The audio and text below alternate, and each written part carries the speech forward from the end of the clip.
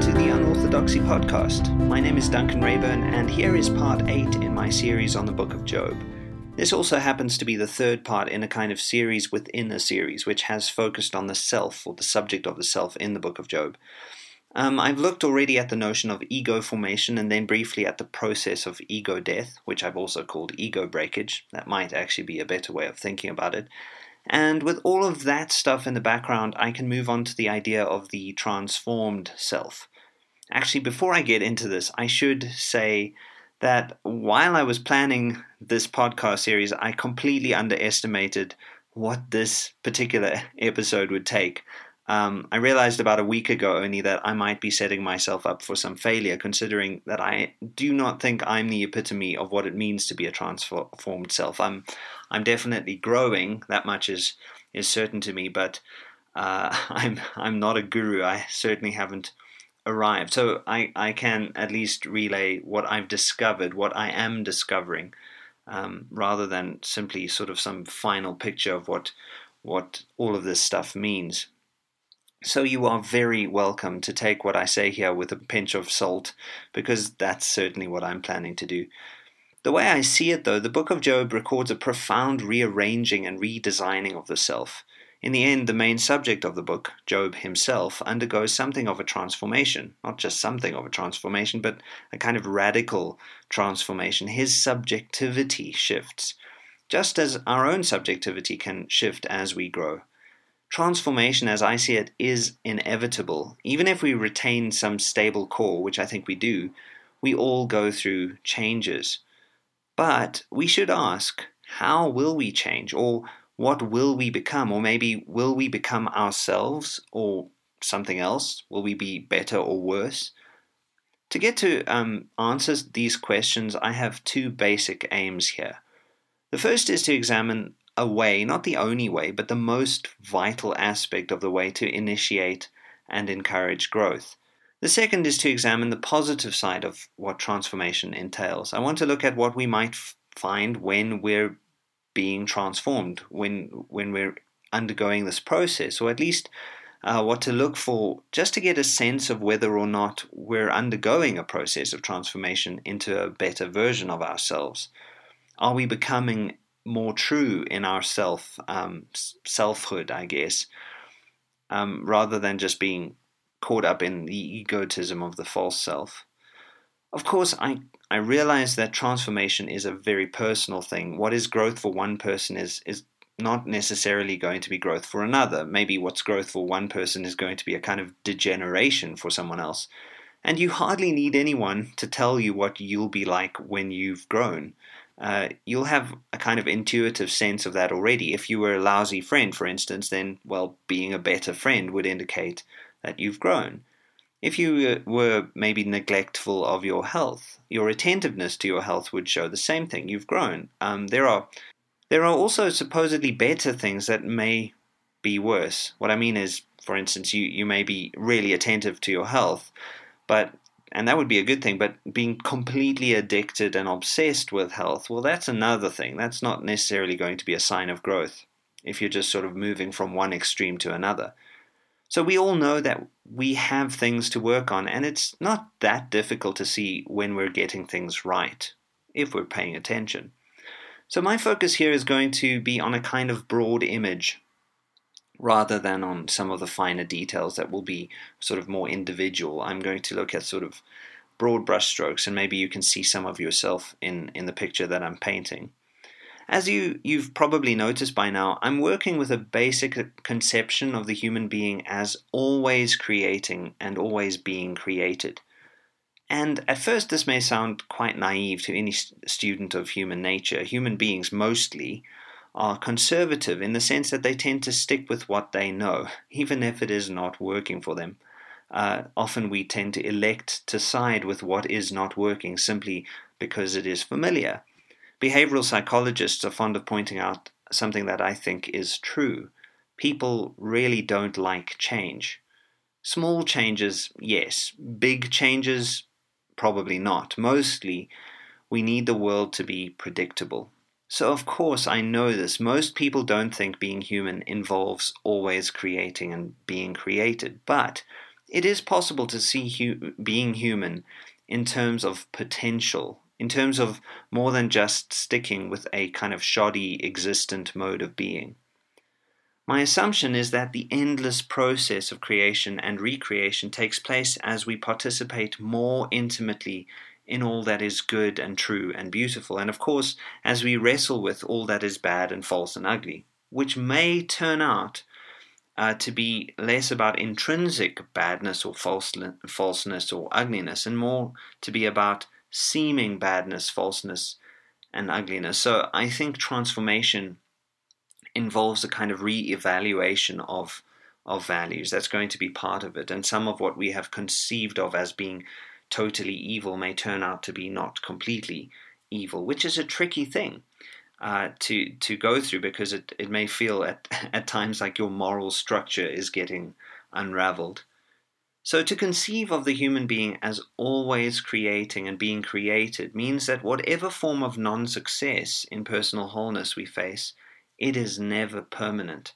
Part of the point of highlighting the idea in the previous episode of the narrative self is that I wanted to get across the fact that we ourselves in transition. This is how we're always going to be. And so there is an optimism in this. I don't think hope is ever completely lost, no matter how tragic the circumstances. But there's a vital realism here too. Transcending the tragic is often frighteningly difficult precisely because it takes what is tragic as being actually tragic. I'm not trying to suggest that what is tragic is illusory. There are some conceptions of reality that insist, suffering is illusion. Well, no, suffering is real. Transcendence, as I see it, is then not something that happens outside of suffering, but something that works in and through suffering. It's what outlasts both pain, and I would say it's something that outlasts pleasure. If there is an illusion in the tragic, or even in the pleasurable, it's simply that it presents itself as being more permanent than it really is. I think this is one of the difficult things about going through a hard time. In the midst of it, it really feels endless. So that's part of a bigger problem, of course, which is this human tendency we have to absolutize what is relative. It's in grappling with the tragic in this way that we find the first clue to how to face our various dragons and monsters and second leviathans, as I've called them, both in the world and in ourselves. It also happens to be something that the book of Job is profoundly emphatic on. Throughout, in all of its polyphonic textual nature, it is insistent on this thing, which happens to be that we need to be radically honest with ourselves. We need to, in a sense, call a spade and a leviathan a leviathan. I've already noted how this plays out in Job's own discourse. Job is honest even to the point of self-contradiction, and even to the point of a kind of, revealing his own theological ineptitude. It may not make him look great, but his honesty allows him to see his own thoughts in all of their disturbing glory. And I think we can learn a lot from this. When things are horrible, let's not go around saying that everything happens for a reason, shall we? If loss is painful, let's not pretend that there's a silver lining to every thundercloud. And I know that I've kind of hinted that may be a conceptual possibility in some of the things I've said, but I want to insist here that it really is vital to be able to name things as they stand. Even if we're perceiving them wrongly, we need to be honest about how we are, in fact, perceiving them. So, really, when terrible things happen, let's say, terrible things are really terrible. But they are not absolute, nor are they permanent, and we can still grow through them. So that's the principle. Let's stay honest. I've observed that many people would far rather construct a fiction than deal with reality or with their current perceptions of reality, and I know that we're all guilty of this in some form or another. I've seen this often, especially in my work at the university. I often have to tell my students if their assignments aren't quite up to scratch, and of course wherever possible I offer advice on how to improve said assignments. That's my job, and I'm obviously here to help people to get a better sense of what they're doing and how they're doing. Still, I can't help, every time I think of this idea of being honest, I often think of this one occasion a while back when I pointed out some errors in a student's work, and then explained to the student that even though she believed that she should be receiving a distinction for her work, it really wasn't distinction worthy. Her response was remarkable, only in the sense that she said to my face what I'm pretty sure many of my students have thought or said behind my back. She simply told me that she hated me, quite, abrasively put. And what's surprising is I immediately softened, because I can usually smell a lie 1,000 miles away, and I knew that this supposed hatred was just that. It was just a lie. It was something that she was saying to protect her ego from the truth. In the moment, she believed that this was true, but it was masking a deeper truth. So I very kindly said to the student, "You don't hate me, do you? You're just disappointed, right?" And the student then burst into tears, and she said, "You're right, I hate myself," because she knew that the work she'd handed in was substandard. She just didn't want to know that she knew this. Well, now, self-hatred isn't generally the best place to start with anything, especially if you're trying to find your way back to the light, but at least this time the student was being honest.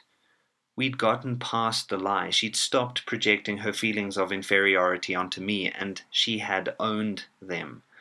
It's honesty like this that can allow for further honesty.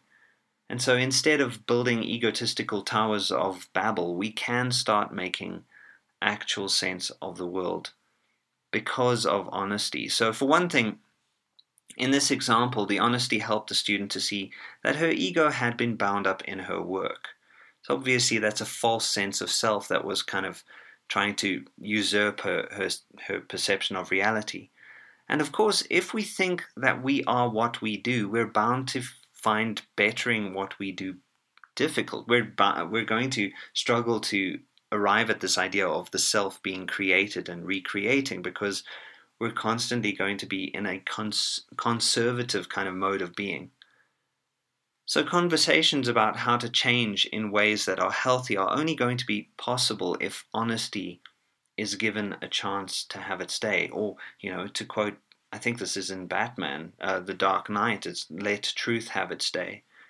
As pretty much every defense mechanism we have in ourselves shows us, we lie to ourselves because truth is often painful, and we generally want to protect ourselves from pain. But it is only in facing the painful truth that we have a chance to grow and to be transformed.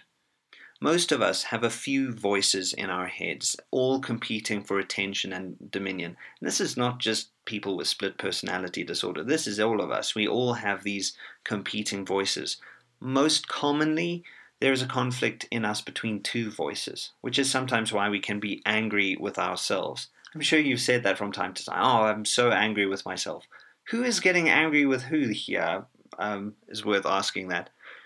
Internal conflict often feels like two or more sources of pressure, and the dilemma we're faced with involves trying to figure out which one of the voices is right. But we can only do this if we acknowledge all the voices we're hearing. The trouble is, we may tend to easily silence one of the voices unjustly, especially if we want to maintain a particular sense of our ego selves. So let's look at how this plays out practically. Let's say you're a people pleaser. So when people ask you to do something for them, immediately a few voices crop up. The most prominent voice might be your people pleaser voice. That's why you're a people pleaser. And it will be telling you to say yes immediately and to help out in whatever way you can. This is not in itself a terrible thing, of course, except that this is not usually the only voice that you'll hear inside your head. There's probably also another voice, at least one, that's pointing out things along the lines of, you don't really have time to help out, you have other priorities, your family needs you, your workload at work is unbearable already, are you sure you can handle taking on something else? So to ignore or silence this second, quieter, seemingly egotistical voice is to land yourself in a kind of trouble. You end up saying yes to the thing that part of you knows you should not be making a priority. And when you do this, the universe is thrown out of balance. In a way, I know this sounds like an exaggeration, but I'm not exaggerating, because when you are out of balance, the universe feels out of balance too. This is the nature of our own subjectivity. The upside of saying yes to a request, as in this example, is that your lovely ego structure remains intact. You are exactly the considerate, people-pleasing person you want to be and think you are. You're a kind of savior of humanity. You, as your selfless actions show, are definitely not selfish. The downside is that this ego structure is a lie. Your yes may have been compelled by a number of things that have less to do with living with integrity than with maintaining the false self. You feel good about yourself for being so helpful, but do you see how really selfish this is? In fact, one of the tricks in self-awareness, or developing self-awareness, is to look for the selfishness behind the virtuous act. It's really difficult to do this, but it's really illuminating at the same time, which is, of course, why we would even bother with such a thing. This is, by the way, one of the reasons why suffering can be so transformative. Often in suffering, the second voice can't be silenced. It speaks whether we want it to speak or not. And sometimes the second voice is angry and ugly, and it makes us look unlikable, because deep down there is a lot in us that's unlikable. But when we know what the second voice is saying, we have an opportunity to actually address it properly. As an aside, here's something else I've been thinking about along these lines. Sometimes we want to take the suffering of our friends away. I know that whenever my friends struggle, one of my natural gut reactions is to want to say to them, I wish I could take this away from you, but sometimes suffering is the very thing that may lead them into a space of enlightenment. Taking their suffering away may end up robbing them of some of the profoundest moments of growth possible. Again, I'm not saying that the suffering is good. I'm not at all saying that, but if we're open to it, and if we pay attention to the point of meaning outside of our present traumas, the suffering can be wielded for good. I realize this is a tough thing to say, but the alternative, that it's completely meaningless and pointless and you can't learn from it, I'm not sure that's a great alternative. There is, of course, more that could be said on the subject of confronting the darker parts of ourselves in times of crisis, but this is the crux: radical honesty. Without it, growth is impossible. Radical honesty involves truly listening to ourselves, to the nudges and promptings within us. Because, amazingly, it seems that the soul yearns to breathe and grow. And in a kind of astonishing way, the map of life is within us, or as Jesus says, the kingdom of heaven is within us. The path to transformation is there, it's just that we have to let it happen in a way. So radical honesty is the first step, and as I've hinted, this needs to be coupled with an intense longing for that which transcends us. We become what we behold. What we pay attention to will shape us, which raises some important questions. What will we be shaped into? What is the result of this growth? What does transformation look like? It's one thing to talk about changes happening, and quite another to delve into the concrete particulars of what changes we ought to expect in ourselves as we learn and grow. This, of course, is a huge subject, and it demands probably a series on its own. So, to help us to stay focused, I'm going to stick with what we learn about transformation in the book of Job, since that's the series we're in. And probably the best place to look is at the strange character named Elihu, who I've referred to as Elihu before because it's fun to say it that way, but it's probably a better pronunciation to stick with Elihu. As I've already mentioned, Job follows a pretty standard narrative format. To begin with, after being introduced to Job, we find the backstage dialogue between God and Satan. Then we shift to the drama that's happening on earth as it is more or less in a rather troublesome heaven, and then the argument between God and his bad conscience turns into an argument between Job and his bad conscience, as embodied by his friends. And then there's a huge interruption. So this is where the narrative takes a turn that we didn't expect. And I think it's deliberate because I think that's part of what the transformation of self involves, an interruption. Out of absolutely nowhere, a guy named Elihu begins to speak. From the reader's perspective, we may have thought that the only characters there in the story were Job and his 3 friends, and maybe Job's wife. Although her brief appearance towards the beginning of the book feels more like an exit than an entrance. She has been, so to speak, turned into a pillar of salt, because regret has a way of turning us all into lifeless condiments. But then, almost kind of comically, Elihu shows up. Where did he come from? Well, scholars have pondered this very strange entrance for some time, and I can tell you that they don't know exactly what to make of it. But in my view, the best explanation is found in the idea that Elihu represents the irritated reader, which is such a great way of thinking about it. Maybe Elihu is the author's little autobiographical insertion for all we know.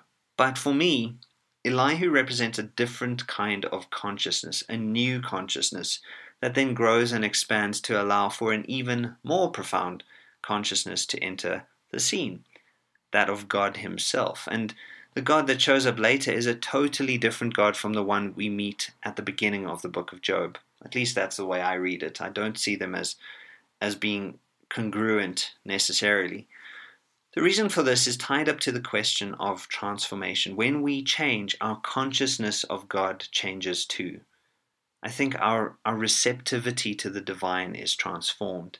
In stronger terms, one of the clearest signs of transformation is that the God you thought you believed in turns out to be kind of, dead. The God at the beginning of the book of Job is not the one that shows up in the end because Job has changed. I think that's one of the functions of this literary form. It's an amazing thing to realize that the book of Job is a kind of subjective story. It's more about the inner life of Job than about the external events, which is why I think so much of it hinges on dialogue rather than on the events. Just as the Satan character can be understood as representing hermeneutic suspicion, Elihu represents hermeneutic frustration. He can't believe, like most of you can't when you've read the book of Job, he can't believe he suffered through all of those chapters only to realize that everyone he was reading was a total idiot. Okay, obviously I'm exaggerating, but it's only a slight exaggeration because Elihu is really, really angry. As he enters the scene, he makes a few things very clear. The one is that he's young, which means that he hasn't been that keen on arguing with all the old folks in the story, namely Job and his friends. Back when I was a teenager reading the book of Job, the fact of Elihu's youth instantly made me a fan of him. It's nice to be young and to be more clued up than everyone around you, right? Another thing Elihu announces, and it is crucial, is that he thinks that the old folks have tried to represent or present the voice of wisdom, but what they've done instead is inadvertently announce that they're really clueless. For Elihu, Job himself is actually included in this criticism, so Elihu is not very fond of what Job says either. Job is as much a house with lights on and no one else at home as his 3 friends. Then the third thing is that Elihu points out that he has been reluctant to say anything on account of his age and his experience. He hasn't wanted to be arrogant. But the trouble is that he's been silently pondering everything that's been said, and his rage has been building up like too much gas in a soda bottle, and all that repression has basically setting him up for a miniature literary volcanic explosion. It turns out that Elihu's main frustration with the older folks is that their wisdom is scraping the surface. Their honesty has been partial, which means that it's been a lie. It's not the whole truth, therefore, it's edging towards non-truth. Elihu repeats a number of arguments of the others, but in a fashion that suggests that he actually knows what he's talking about. Elihu suggests something that I think is really true. We should be very, very wary of wisdom that we haven't lived. Job seems to have acquired a fair amount of wisdom, but his pronouncements on his own suffering have tended to make absolute what is in fact relative. Job's friends too have had a kind of semblance of wisdom, but they tend to draw conclusions that are unjustifiable, since they were taking their limited experiences and universalizing them, assuming that what they have to say is intrinsically going to apply to Job himself. Is it okay to talk outside of our experience? Well, maybe, but only when we insert multiple disclaimers and caveats. Maybe we're helping a friend to grapple with his situation. We're going to be doing this from time to time. But we should be very careful not to assume that his situation is exactly the same as things that we have lived through. More than this, at least to my mind, Elihu talks about God in a way that moves beyond doctrinal and dogmatic knowledge. He talks about God as subjectively felt and known. The term he uses for knowledge of God is identical to that of Adam's knowledge of Eve in Genesis. This is not a detached sort of epistemological certitude, but a deeply felt, deeply human and embodied experience, which also happens to be an experience of something that is transcendent. This is a knowledge that goes beyond understanding and into the heart of faith. And I think that this is the profoundest shift that happens in the transformation of anyone. God becomes a matter of experience. This is really difficult to explain, especially in an age that assumes that information equates to knowledge or wisdom, but information is only really untranslated, unexperienced knowledge. Information is undigested. It has to become nutrition for the mind and the soul to become knowledge, true knowledge, and then wisdom. What Elihu's startling entrance into the scene suggests is that a shift is necessary. Truth has to become, in some sense, subjective. This is a very Kierkegaardian idea, but I think it applies very well to the narrative we find in the book of Job. Truth can't just be some external thing, although the externality of truth remains vital in the life of faith. So truth is something that is internal. Job is a book that deals in the externalities of nature and of the self's kind of fragile state in the face of nature. But there is a movement. Job needs to encounter the divine within and for himself, not in the egotistical sense that the self is the source of transcendence, but in the humble sense that the self is the only thing that we possess that really allows us access to what is beyond the self. Transformation comes with greater openness. The boundaries that were once so clear and solid become porous. And identity itself has to be changed. Immaturity will see the ego aspect of the self as being identical to the self. I've spoken a little bit about this already. For the ego, bodily being and self-image equate to the self. For the ego, the tribe is really important. Labels of identity like I'm Christian or white or straight, etc. are supposedly truths that can be trusted, which is really stupid, but it seems like this is a kind of necessary evil. Dualistic thinking abounds for the ego, which means that the ego is fond of reinforcing itself through really sharp dichotomies. For the ego, everything is seen in terms of security and threat, which means that the ego is in a constant state of trying to defend itself. This prevents growth. As I mentioned, external behavior is also regarded by the ego as being equal to the self. This is a state of pure pressure and torment. If you mess up, then you are a mess, if this is the kind of realm that you're living in. If you sin, then you are sinful. If you fail, you are a failure.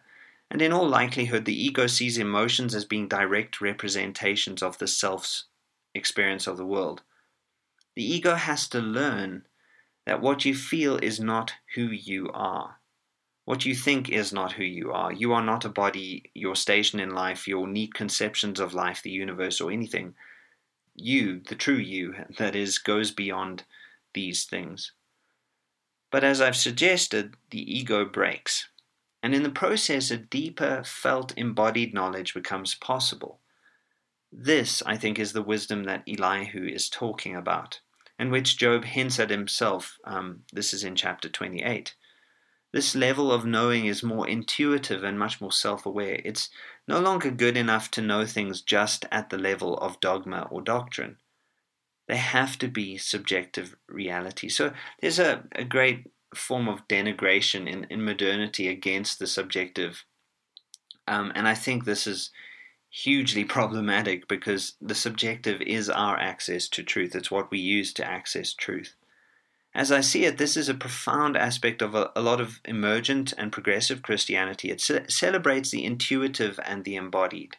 It tries to get, so to speak, beyond good and evil and into the personal experience of faith or even faithlessness.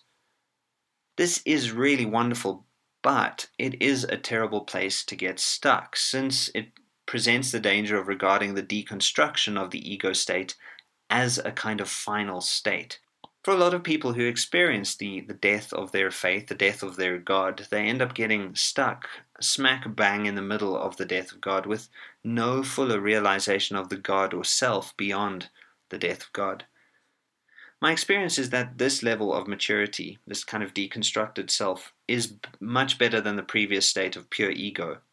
The trouble is it can also harden into another form of ego because there's always ego trying to pull you back into this false conception of self.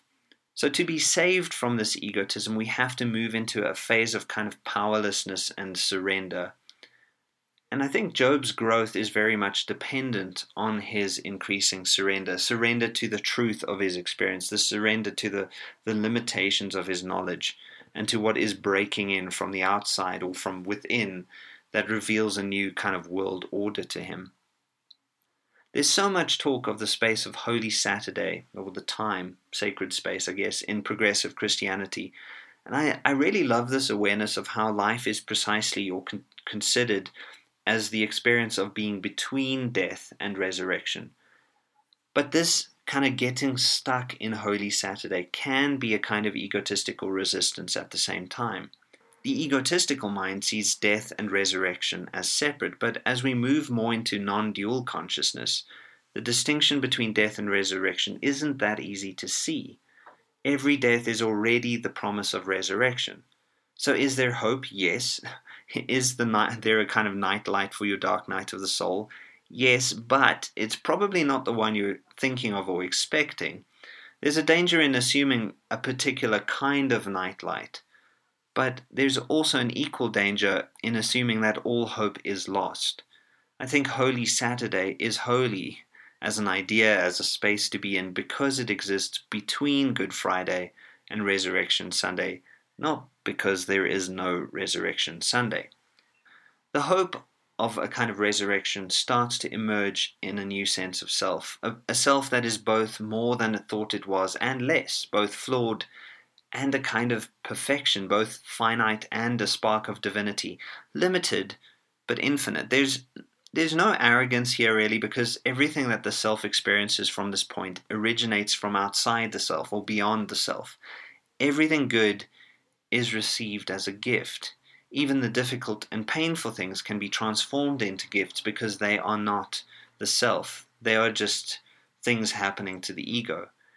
At this point, the universe is one, and there's a movement towards total non-judgmental self-acceptance. The main thing I'm getting at in all this is that transformation shifts our main point of identification. This is something I will be saying a little bit more about in a later episode. When we hear the hymn Amazing Grace, there's that line about the shift from being blind to seeing.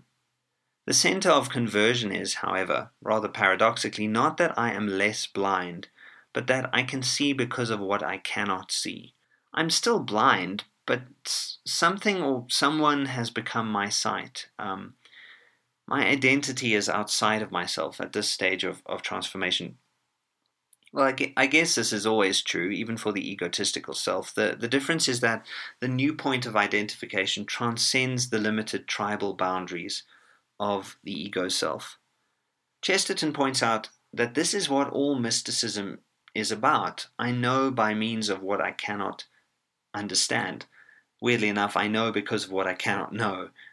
Whereas before, the ego has to do all the work, and it's totally draining and exhausting work. Now I feel like the work has been done for me. That's what this produces.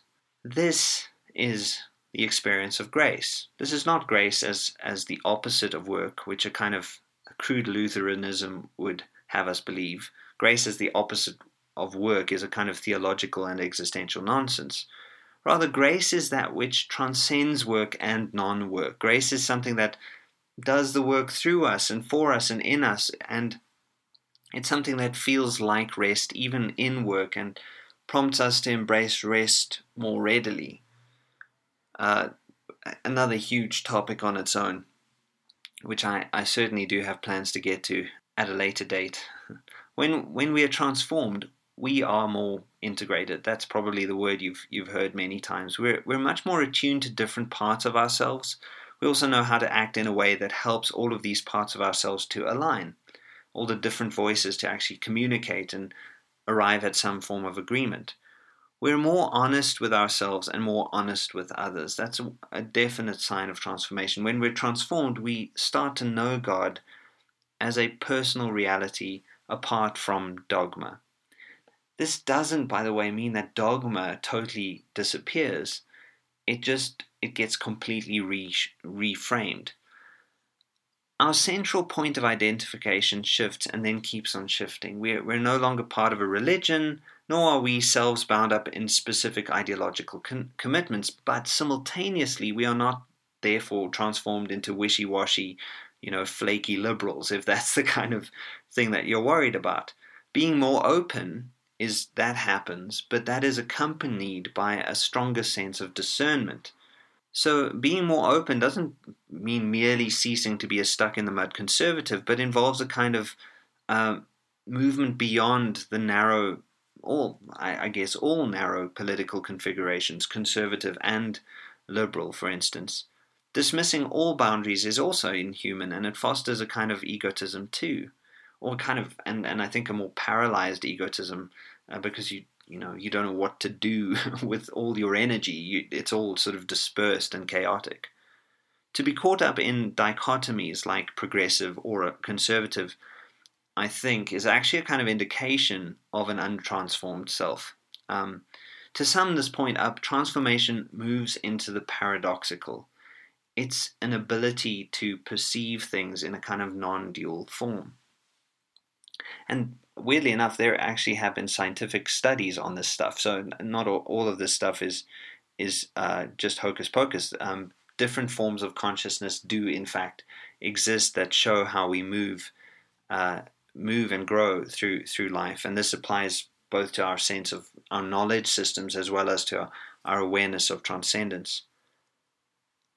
And then this brings me lastly to the entrance of God into the later chapters of the book of Job. I will be saying more about this later, but I think it's a fairly good clue into what transformation involves.